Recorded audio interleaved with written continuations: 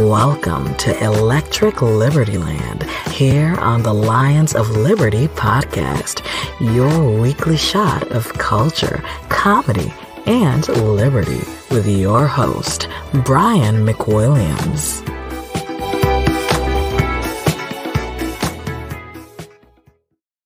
Welcome to the show, you lollipop kids. I am Brian McWilliams here. If you're watching on the video, my camera crapped out right before the show started. So I've got my banner behind me, but you can see my beautiful den on the sides of it. Logitech cameras, pieces of shit. Never buy one. Absolute trash. Anyway, welcome to the show. There's a little negative ad. Before I give you a positive ad, of course, I got to tell you, as we start the show here, guys, I Trust Capital. I know you say, Brian, I've heard you talk about it before. Well, for good reason. I Trust Capital is the #1 crypto-centric and hard metal-centric IRA in the biz. These guys have over 1,200 reviews on Trustpilot. They have 2 different insurers to back it up, so your crypto is not going to disappear. It's not going to get stolen. It's not going to get hacked. It's there for you because this is a long-term investment. Roth IRA, regular IRA, the idea behind it is that you can keep your money in a crypto. You can keep it safe from the greedy hands of government who wants to tax the living hell out of you. And you, by virtue of that, you can basically insure yourself against the I don't know, whatever you want to do. I mean, the capital gains tax right now is kind of terrifying. So you put it in an IRA account. You keep it for a certain number of years, and then you can take it out tax-free. Or, if you so desire, you can also just trade on this platform. The iTrust Capital has over 26 different cryptos. You can go on there. They've got the lowest transaction fees in the industry, so you can just wheel and deal your crypto if you want, as well as hard currencies, silver and gold, etc. So, here's the deal. You go to itrust.capital/lions. You go ahead, put in the promo code ROAR, R-O-A-W, R-O-A-R. Am I spelled roar like a kitty? Roar. Roar, itrust.capital/lions. And you're going to get $100 in free Bitcoin when you start up that IRA account or you port over an IRA account. Trust me, this is a great service. You want to use these guys. They have been around forever as far as crypto is concerned, and they are the most trusted in the biz. Again, itrust.capital/lions, promo code ROAR. Now, hopping into it, I want to welcome you, as I said, welcome here to Electric Liberty Land, my lollipop kids.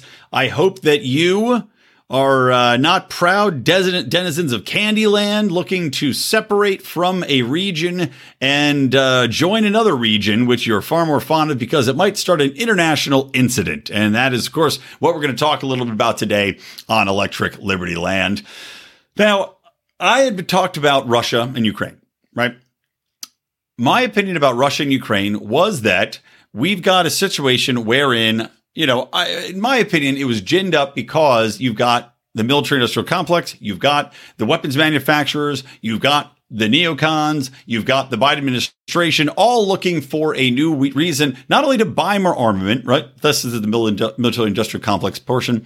You've got all of these spy agencies trying to justify their existence. You've got the Biden administration itching to get any distraction off of what has been an absolutely atrocious year for him.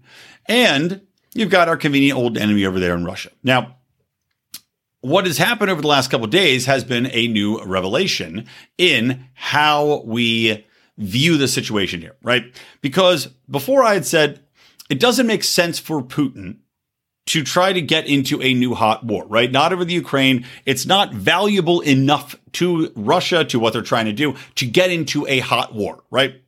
I am correct in that. Still to this day, I'm correct in that. And I had pointed out that it's funny to me that Joe Biden and Adam Schiff are out there trying to take credit for averting a catastrophe, which I had said was never going to happen. I still think it's not going to happen. I still think there's no chance of a hot war happening in the Ukraine and with Russia. And I still think that there's going to be plenty of armament that's going to be sold to the contractors, to the Boeings, to the Raytheons, to, God knows what else out there, all the different weapons manufacturers that want to benefit off of this. Those contracts are still being signed and written. So check that off, right? That's being accomplished. The thing that's changed is that, right, Putin did these exercises. He had troops amassed on the border. They pulled back. They never invaded. Even though you have Joe Biden now saying that an invasion is happening, right? The invasion is imminent. Oh, this is part of an invasion. Oh, we're still going to see an invasion, right? And this is the start of an invasion. Because what Russia has done is Russia has rolled in what they've termed peacekeepers. Now, this term is a bit ridiculous because these people are keeping the peace so that Russia can essentially annex portions of the Ukraine. Now, the portions in question is not, it's not the whole Ukraine. Like they're trying to make it out that Russia's just going to invade the Ukraine and there's going to be a big war in the Ukraine. No, not the case. What it turns out to be, and thus you might have guessed by the title of this episode, is that the Donbas region, right, which is the Donbas region is on the western side of Ukraine and it butts up against Russia, right? So this area, wait, am I getting that right? I might be confused by easts and wests, but it butts up right against Russia, right? And these are people that are ethnically Russian. They view themselves as culturally Russian. And this Donbas region has within it, these two different areas. And I'll pull up the story so I don't get them wrong. Donetsk, I'm not going to pronounce it right. Donetsk and Lugansk, right? Those are the two regions. Now, these two regions have been overtaken by what they've called rebels or termed to be rebel groups that essentially want to reunite with Mother Russia. They actually held a referendum in the Ukraine wherein they decided and voted that they wanted to leave the Ukraine, these two regions. And this is back, I think, in 2014. They held a referendum. They said, we want to leave. Putin said no. I don't want to take you. I'm not going to take you. Now, whether or not this decision was based on where he felt his strengths were at the time is what is in question. Because right now, Russia and China have very close ties. Putin probably feels fairly confident that he can, in fact, annex these regions because he does have China as a backer. And as much as the Ukraine and has NATO and we have, the United States at its back, China is much closer. China is quite powerful in the region. Those two powers together are quite a tag team. And I don't think the United States should want to fuck with them, nor do I think that we should ever entertain the thought of it. But that aside, in 2014, those bonds were probably not as strong. So Putin said, nah, we're not going to worry about it. Let's just have you stay in the Ukraine for now. And he didn't take them on board. So flash forward to 2022. We have Putin saying we will not be invading the Ukraine. Maybe he wanted to. I still think he didn't, but he knew he didn't have to. Because clearly these regions and their leadership and I've read some Al Jazeera article about it describing these quote unquote, districts or republics that were created within the Ukraine. These two zones have basically been autonomous. They've had their own leadership. They've had basically their own governments in place, and they were operating more or less outside of the oversight of Kiev and of the oversight of the president and the state structure in Ukraine. So for years now, they've operated autonomously. However, still under the guise of being the Ukraine. I guess there's kind of this is an extreme example, so please don't go tweet me out this shit. But in a way, it's a little bit like the Gaza Strip in that they were isolated and unable to trade, and people couldn't get into these regions very easily. I guess to get into them, you had to go up and around to the Russian side of things. You couldn't go in from the Ukrainian side of things. Just all sorts of odd barriers in place as it was figured out between the Ukraine and these separatists. And the separatists really wanted nothing to do with the Ukraine, and the Ukraine, I guess, vice versa, wanted nothing to do with the separatists. So it came to a head now where they decided we are going to once again leave. We're going to declare independence and we're going to align with Russia. Now, beyond a shadow of a doubt, there was backdoor dealings. I'm sure there were conversations going along with Putin and probably Xi Jinping to say, we're going to do this. So Putin gets in a place. He puts his troops there. We get all this talk about him invading. He knows he's not going to, but he has the troops situated now so that when these regions declare independence, he can very easily move in the quote unquote peacekeepers. Now, these peacekeepers are not there to keep the peace in the regions. It's not as though the regions themselves were going to fall into some sort of anarchy or chaos. And I don't mean anarchy in the good way we mean it. I mean anarchy in the way that the psychopaths mean it, where there's a lawless society where people are eating faces and ripping ears off. He knows that's not the society because they already have their own governments, basically. The peacekeepers are to avoid these regions from being taken over and repatriated by the Ukraine. That's what the quote-unquote peacekeepers are for. Biden administration and other world leaders are calling this a quote unquote invasion. Now, there's only a small cadre of countries that have recognized the autonomy of these regions, right? Since they've declared it. Russia, I believe, is officially filing to take them in as now an extension of Russia, or at least to make their borders solidified as independent nations. So we now have the situation where Biden's calling it an invasion because Russian troops are in there.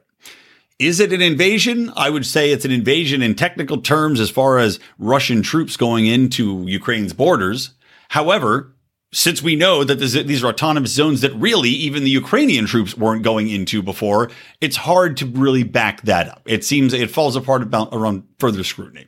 It seems that this is more or less going to be a bloodless battle in which land is going to be voluntarily given over by the residents of those lands to Russia as they opt to join, hopefully, that Russian state, according to these peoples. The way in which this is being described, though, because Putin has to be the great boogeyman, because we still need to have the military-industrial complex propped up, because it behooves CNN and Biden to try to boost their ratings by playing this up as a potential war. And, oh, my God, the end of the world and World War III. Like, World War III was trending on Twitter because people are imbeciles. It behooves them to play this up. It helps the stocks. It helps the distractions. It helps the ratings. So naturally, they're going to lean into it. But I don't see any way that this doesn't. Number one, if the people in the regions want this, if Putin wants it, it's going to happen.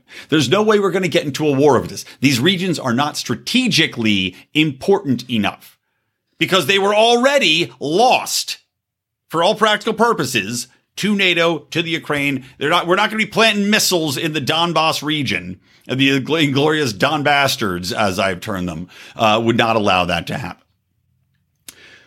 Now let's pivot for a second.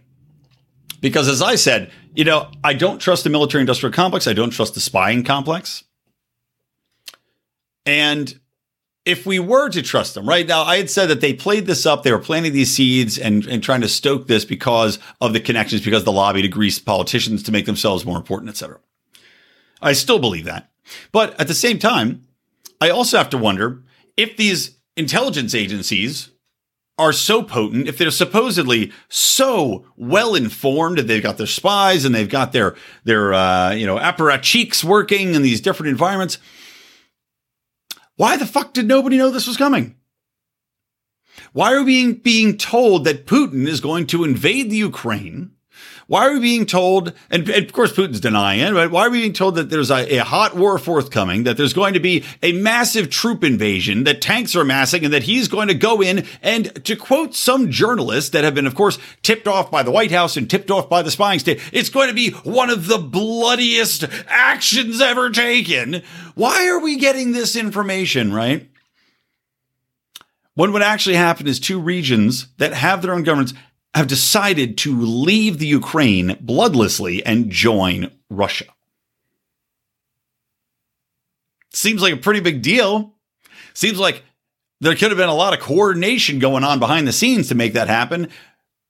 Where the fuck were the spying apparatus or apparatchiks? Where are the ghosts? Where are the spooks? Where are the people that are supposed to know all this shit? What do you do here? Is my question now.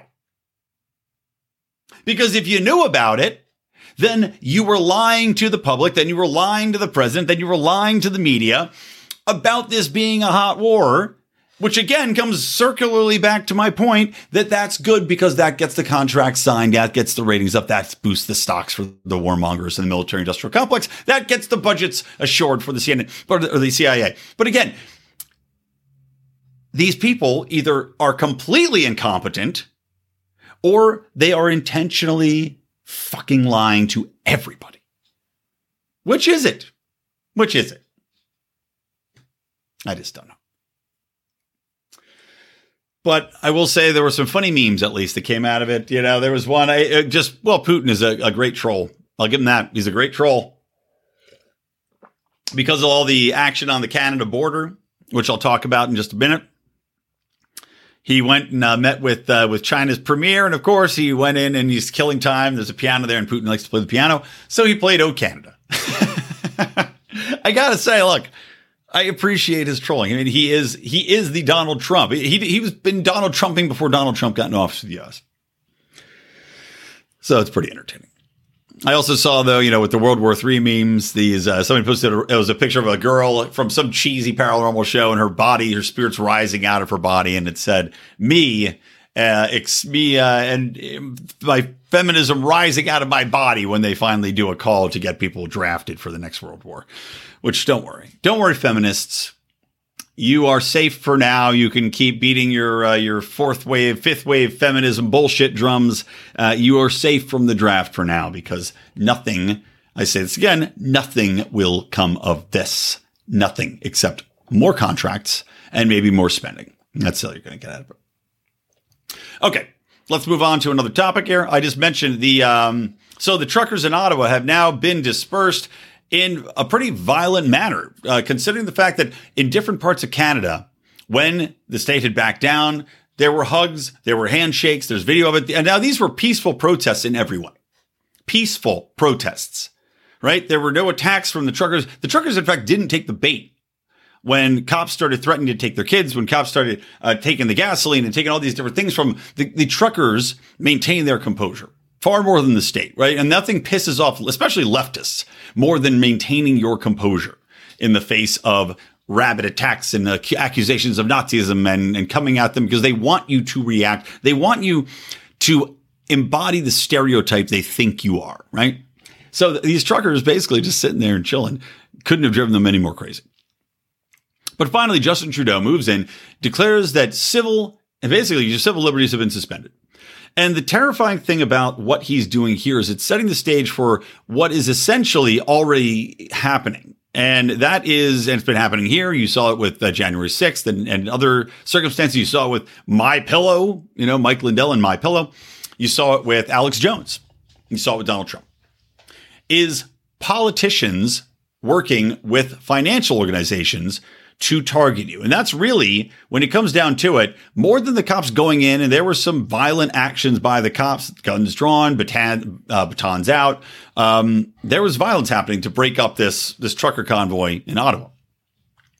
But beyond that, a lot of people were voluntarily moving out because Justin Trudeau had basically given banks, at the order and behest of the government, but given these banks orders to monitor transactions coming in from foreign entities, to freeze those accounts, to freeze the accounts of anybody that's donating money to the truckers, because they are now redefined, these peaceful protesters protesting what is a vastly unprecedented overreach by government into their health, their personal health.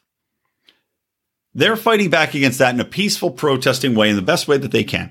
And the government's response is to declare them terrorists, freeze their bank accounts, threaten their loved ones, and now go in with violence. But the freezing of the bank accounts is really the scariest thing because of the emphasis on digital currency. Because this is why, when we talk about the adoption of country-backed digital currencies, why we have to have some alternative, whether that's Bitcoin, whether that is a insistence on a hard currency, a gold-backed currency, where you have to insist on different forms of currency that are accepted. And, and state by state level, this is already happening. I think Arizona passed a state mandate, or not a mandate, but a state law that accepts gold and silver as currency now. These types of things are necessary because when you have government ability to shut off the spigot of your accounts, and virtually everything is digital now, well, they have full control over everything you do, not only in tracking you, but also in what you can buy, what you can spend, where you can go. They can track your financial transactions to see where you've been, because your money is your footprint. There's no greater fingerprint that you have than how your money is being spent. And also beyond that, they can look into how you're spending your money. They can look into and threaten you with cutting off payments for your house, cutting off payments for your children's welfare, their health care. This is the poison that is spreading throughout the system, and it has to be stopped. Now, governments will create digital currencies. There's zero doubt about it. It's too much potential for control and power, and they know that monetary control is one of the prime levers of power that they do possess. But this is why, again, Bitcoin is so absolutely insanely important, or other cryptos, right? It doesn't have to be Bitcoin, whatever crypto is your favorable currency, as long as you can keep it away from the government. The other thing I wanted to talk about just real quick is that, and I've mentioned this on the show before, so apologies if I'm repeating myself, but one of the prime examples of how currencies can be manipulated in the UK, and this is being pushed back on by some of the prime ministers there, is that not only can they turn off and on your currency, but they can limit what currency can be spent on, i.e., if there's an issue wherein they want you to cut back on gas and they want to ration gas and force you to that. Well, they're going to say, oh, you're only allowed to use 60% of your currency. When you go to make a gas purchase, we're going to cap you. You're only going to be permitted to buy this amount at this certain time because of the climate, right? Or we're going to not permit any purchases of styrofoam cups, or we're going to disallow the purchase of any tobacco items. So if you're over the age of 60, these are the real examples of, and basically, these are the things that we talk about, the slippery slope with COVID. We talk about with terrorism and extremism. These examples may sound crazy now, but I promise you, they're not going to sound very crazy in a year or two. Because as you see, the drums start beating for climate change, right? After COVID, we're going to move to climate. That's going to be the next big thing. You're going to see people calling for crazier and crazier things to mitigate the quote unquote climate crisis, even as we look outside and it's a lovely, windy, cool day here in Los Angeles. But you're going to see calls for this. And they know that once they get into your bank account, they can control everything. And when it comes to climate change, when it comes to fuel intake, purchasing power, food consumption, these are all intricately tied into what they will tell you is the climate crisis, especially when it comes to food consumption, gasoline consumption, power usage, and power consumption. They will look to limit that. They will look to use these digital currencies to get in there and limit what you can do with it. Watch and learn, because I guarantee that's going to be on the docket and you have to keep an eye out for it. Keep your electric eye on that, babe. All right. The other thing that's interesting is the United States now is having a trucker convoy. I got some email, some press release about it. They're going to be, what is it called? The USA Trucker Convoy. And they are going to be going across the country, leaving from California, going to Washington, D.C. Now, again, I hope this is on the up and up. Right? The People's Convoy. That's what it's called. I hope this is on the up and up. I hope this isn't something that's just taking advantage of. The fact that there's a prominent pastor involved with it, however, makes me very concerned, because nothing against you religious folks out there, but anytime there's a big time pastor involved, that to me reeks of self-enrichment. I've seen far too many big-time pastors that are in it just for their own money, that then go off and diddle kids or go off and are, having sex with 15 different women in the backs of the pews. So I have a little bit of a skeptical view on it, but I'm willing to give them the benefit of the doubt for now. I'm curious to see how this plays out, especially as it comes, crossing state to state to state to state. But it will certainly be entertaining and interesting to see if they can complete this, if they can make it to Washington, D.C. And when they arrive, what that reception will be like. I'm going to go and say that it's going to be already covered as a racist event. If they find one Confederate flag flying anywhere, they're going to focus on it. If they find one probably false flag Nazi symbol, they're going to focus on it. They will focus on how there aren't that many black or Latino truckers out there, even though there's a shit ton of black and Latino truckers out there. They won't show any of them.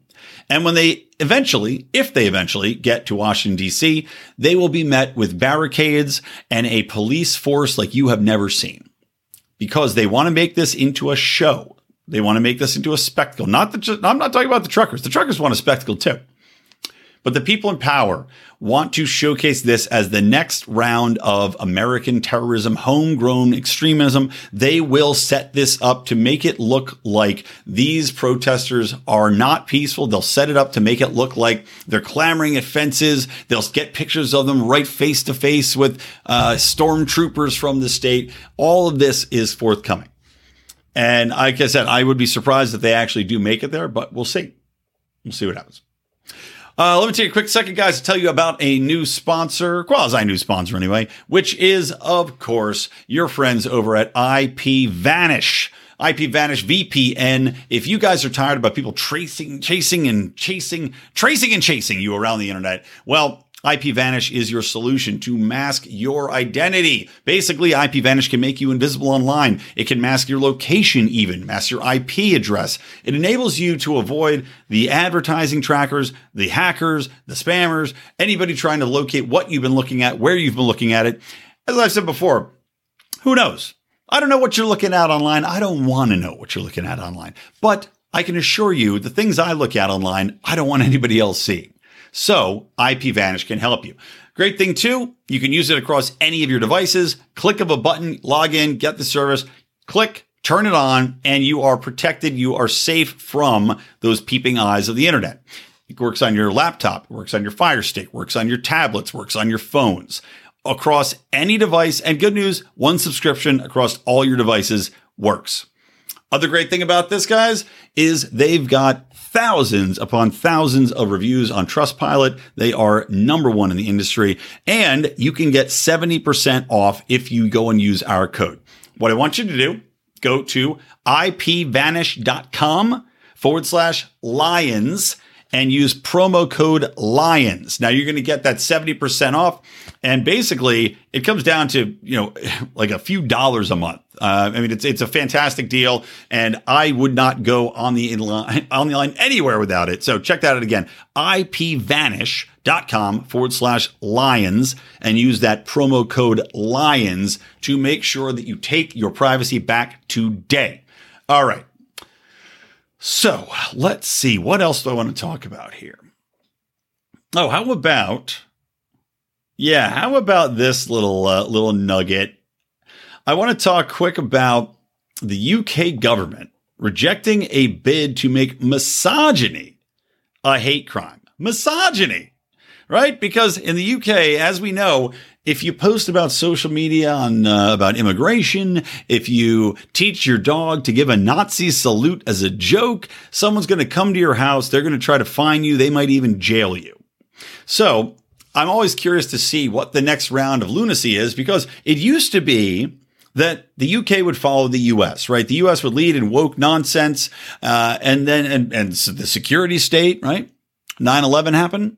The US definitely led the way as far as the security state. Well, good news, the UK has now leapfrogged us. So now it's kind of interesting to see what the UK is doing as far as the psycho woke nonsense and the security state, because we may be following them.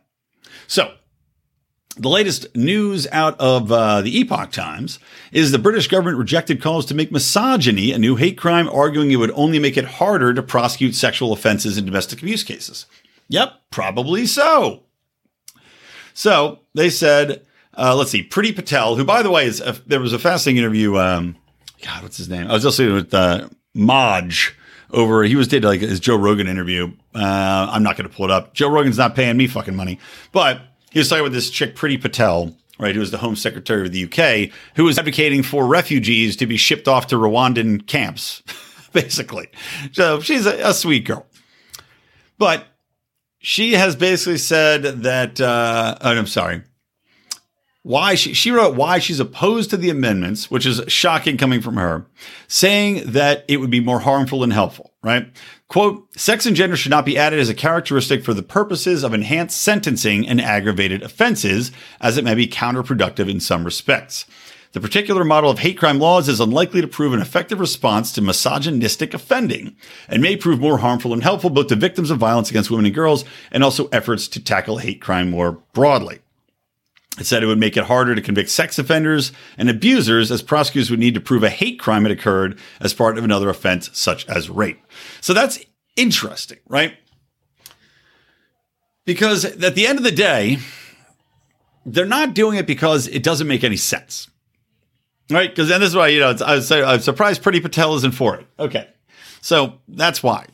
Because the government of the UK, they want the easiest, swiftest way to get their way, to get their prosecution, to get their convicts, to get people thrown into prison. And look, if you rape somebody, you should be thrown into prison. I'm not arguing against it.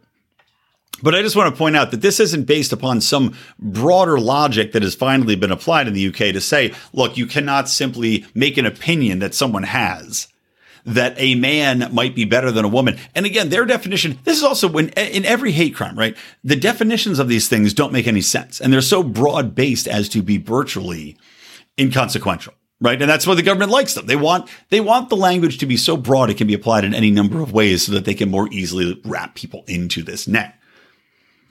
So if you've got quote unquote misogyny as a hate crime, what does that mean? Does that mean if you say that a man is going to be more effective playing football than a woman, is that misogyny? Is that a hate crime? If you say that a man can throw a baseball better than a woman, is that a hate crime? If you say that a man is more athletically gifted that transitions into becoming a woman, is that a hate crime?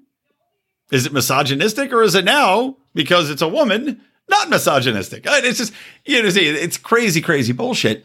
And it's impossible to quantify because it is completely subjective when you talk about hate crimes. And that's the problem I have with hate crimes in the United States as well.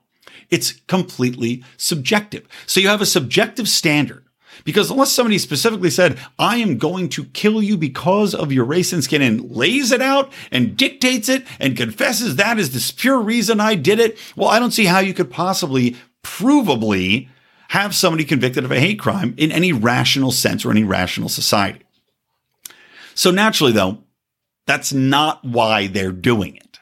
They're doing it because it is a barrier to the state having its power.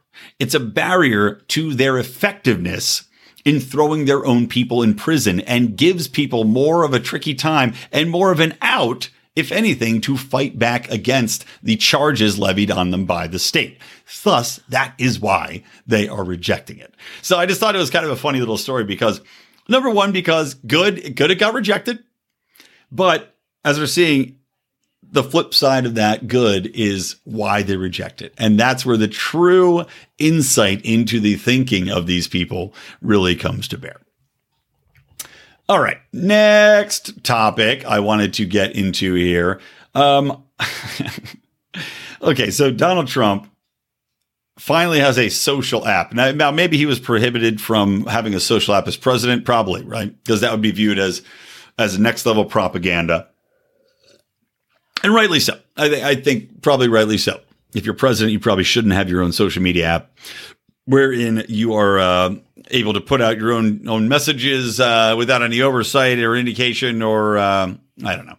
Again, not that I think the president is the end all be all, and I'm more or less for free speech. I think you should be able to say whatever you want. But the reason I have that concern is that in the interest of propagandizing a population, I do have an issue with a app being controlled by a governing person, let alone a governing body, that would dictate what you see, when you see it, how you see it. Not to say that we don't already live in that society, I guess. I mean, we're already currently looking at a society wherein the mainstream media parrots whatever is, gifted out to them in little drips and drabs from the press secretary. Sorry, I got a big plane driving by me. I'm hoping it doesn't get picked up on the mic.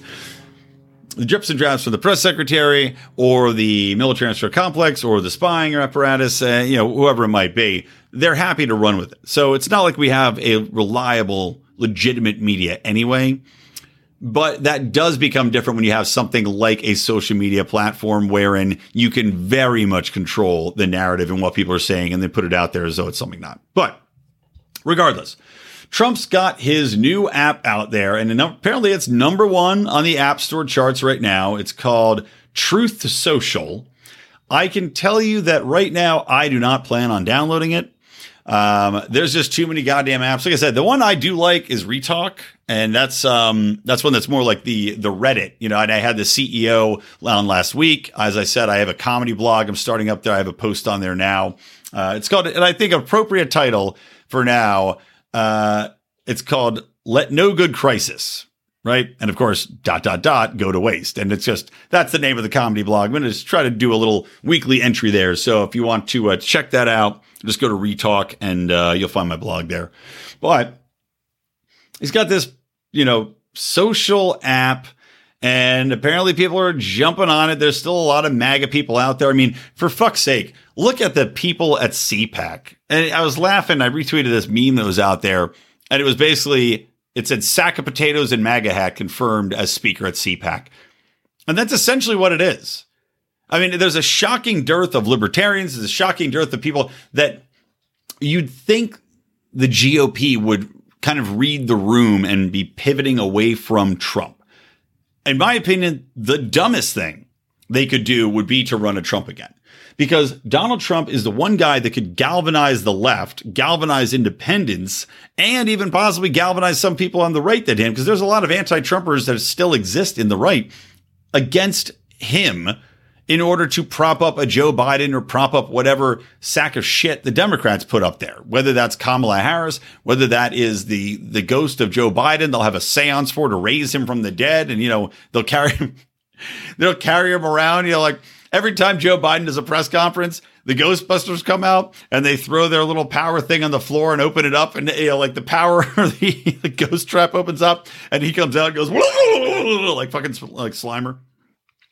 He's running around. The ghost of Joe Biden's running around sliming all the kids in the room and sniffing their heads with the same big tongue hanging out.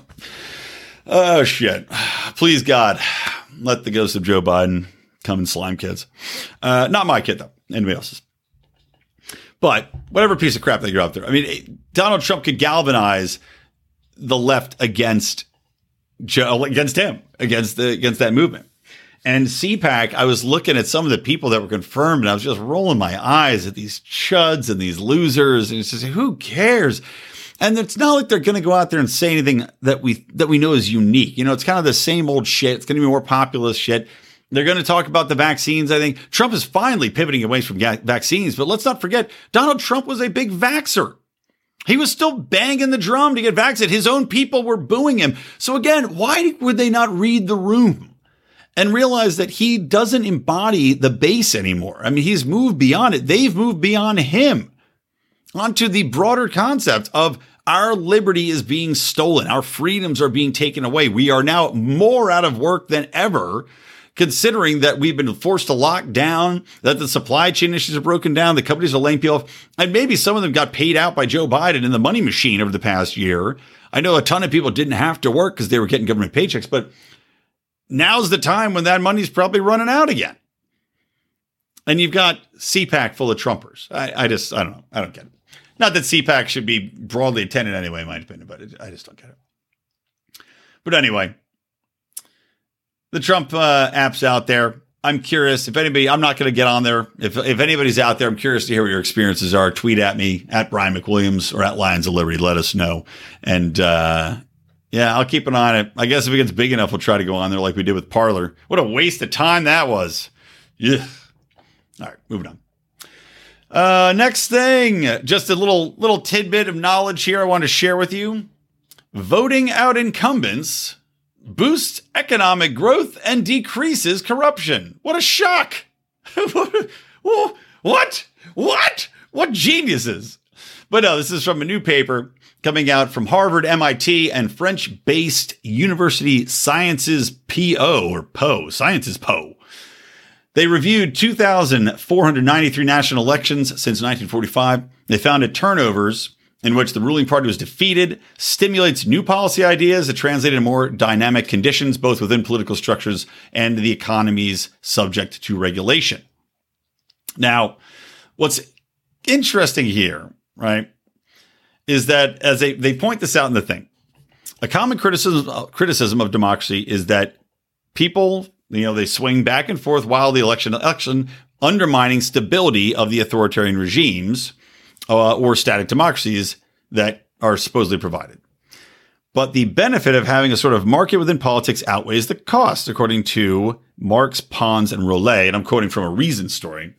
This is true when it comes to corruption, which is effectively checked by electoral turnovers. Quote, strikingly, turnovers have a large and robust negative effect on various measures of perceived corruption, because incumbent politicians learn over time how to extract rents as they sit in office. Anyway, I thought this was an interesting study.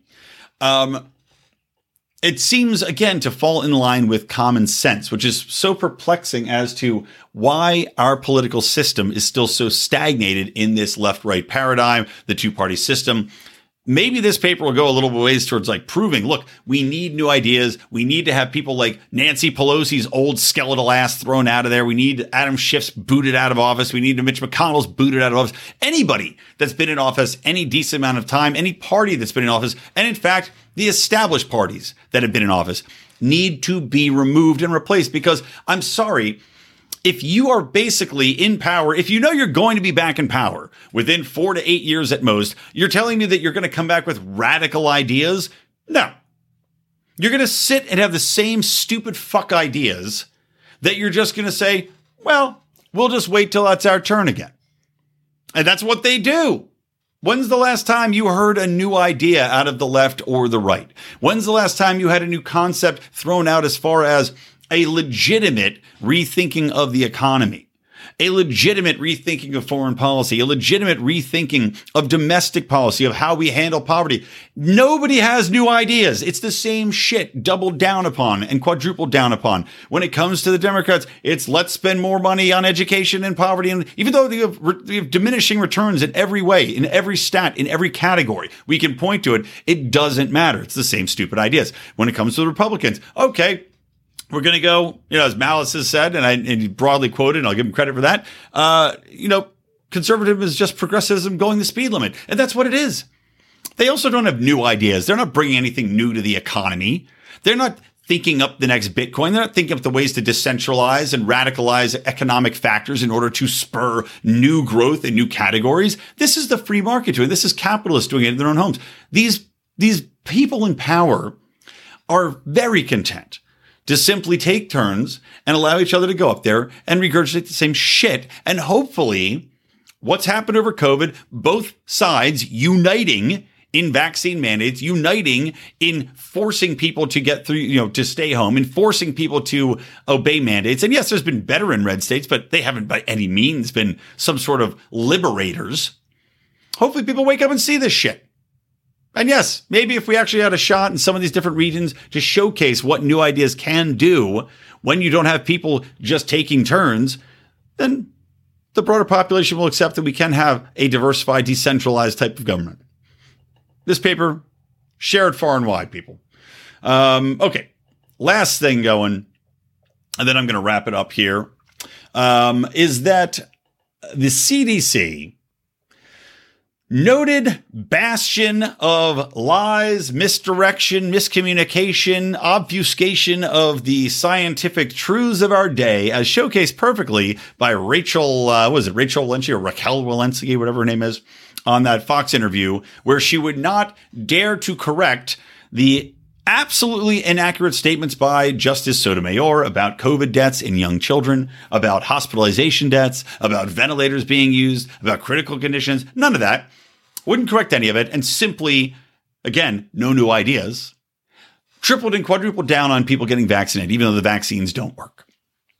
So, what's the newest thing, you say, is the CDC going to put out there? What's the newest trick up their sleeve? Well, this is a new idea, I guess, and that is to lower the standards for speech in children. I can't even say this is a new idea. The progressives have been doing this in education for the past 2 decades, lowering standards across all fronts because they don't want to have to showcase performance. They don't want to have merit-based accolades because they know that they are not teaching well enough to achieve the merits. Their children are not getting taught basics of math, basics of reading comprehension, basics of critical thinking. Now, the latter one, critical thinking, I think is actually intentional, because critical thinkers are dangerous thinkers within a system designed to propagandize and train people in order to be good soldiers of the state and to go along with the modus operandi that's been laid out for them. So critical thinking, throw it out the window. But we know there's a lowering standard, right? Across the board, they have lowered and actually eliminated the standards for A, B, C, D, E, F, G. No, not E, F, G, but you know what I'm saying. A, B, C, D, F, right? And not even E. Why do I keep adding in a fucking E in there? A, B, C, D, F. Oh, maybe I need to go back to school.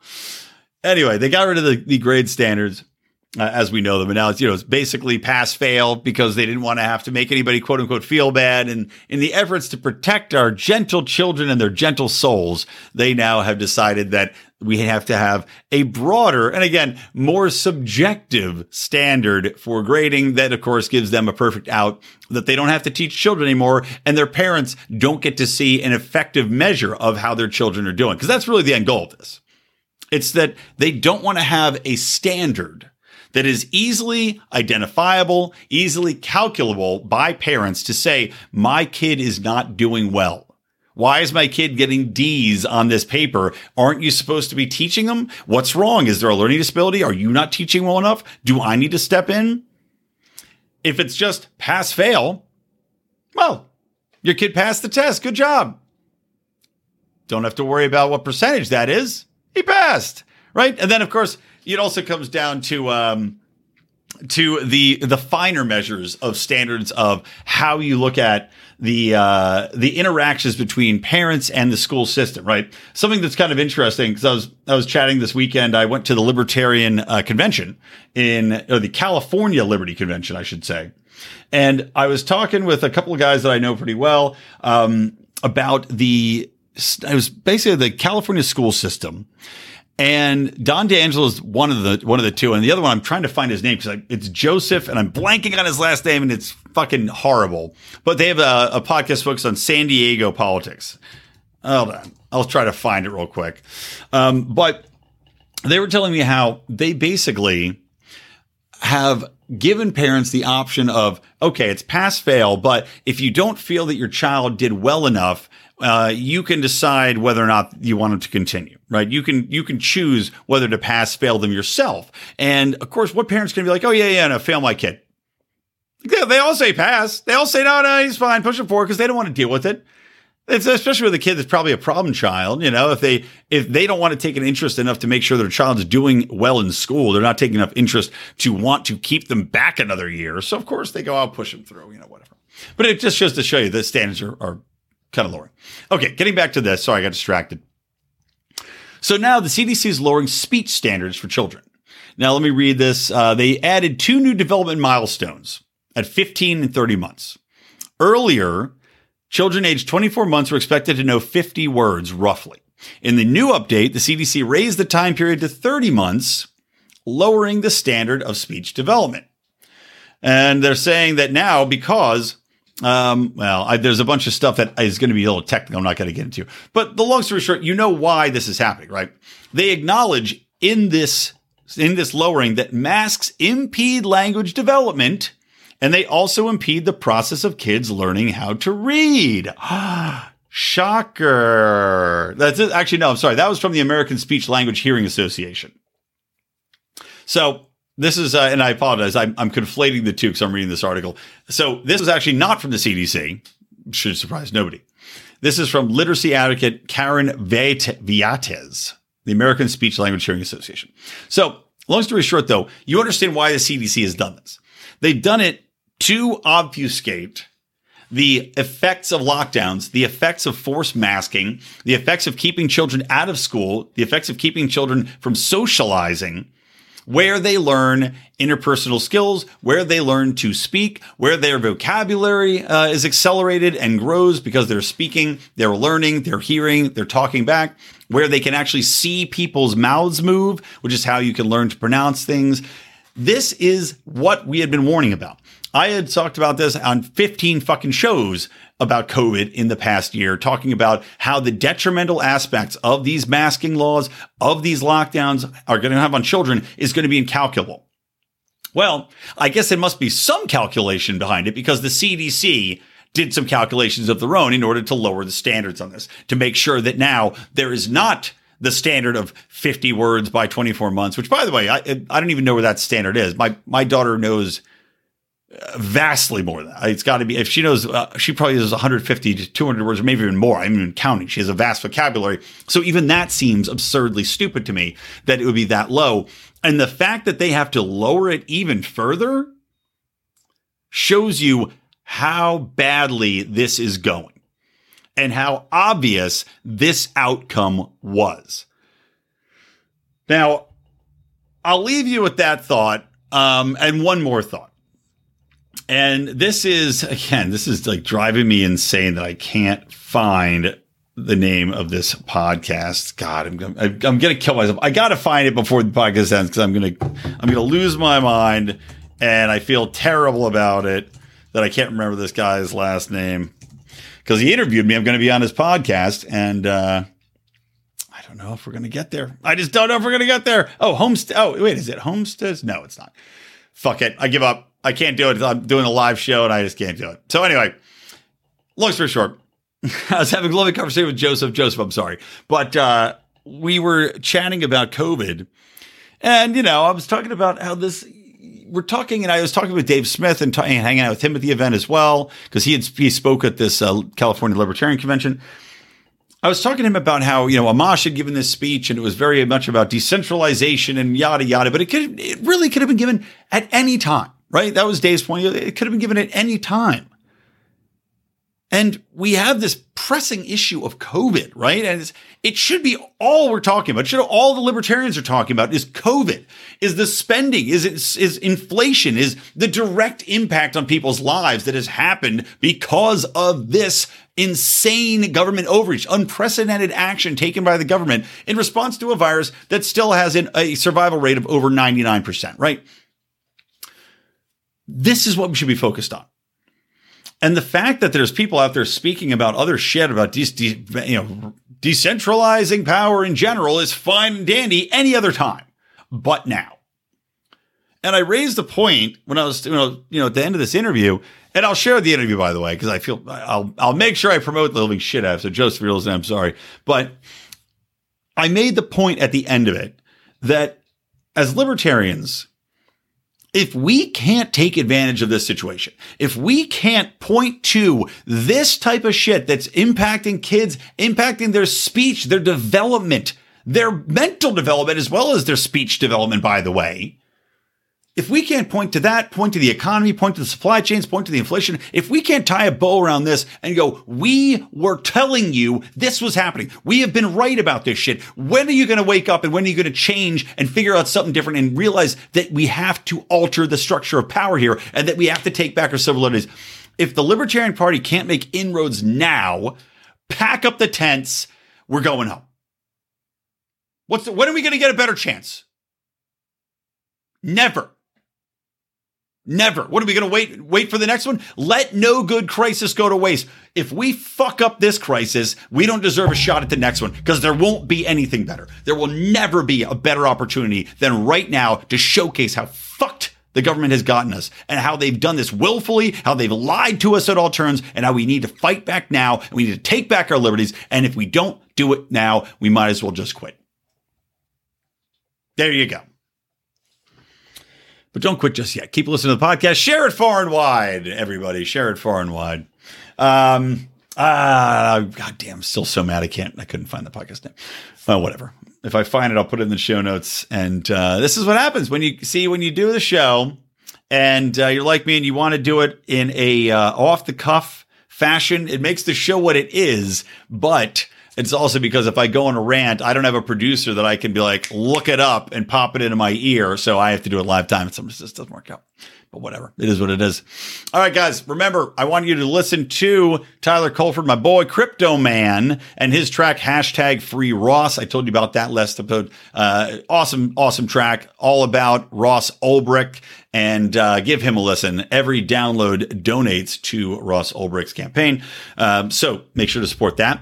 And I want to tell you to listen to Burnin' Daylight, Burnin' with an apostrophe on the end. Burnin' Daylight from Matt McKinley. Great podcast, great guy out there drinking, rustling, wrangling, real life cowboy out living the good life of liberty. All right, that's it. For me, Brian McWilliams from the Lions of Liberty and from Electric Liberty Land. Always stay plugged in to liberty.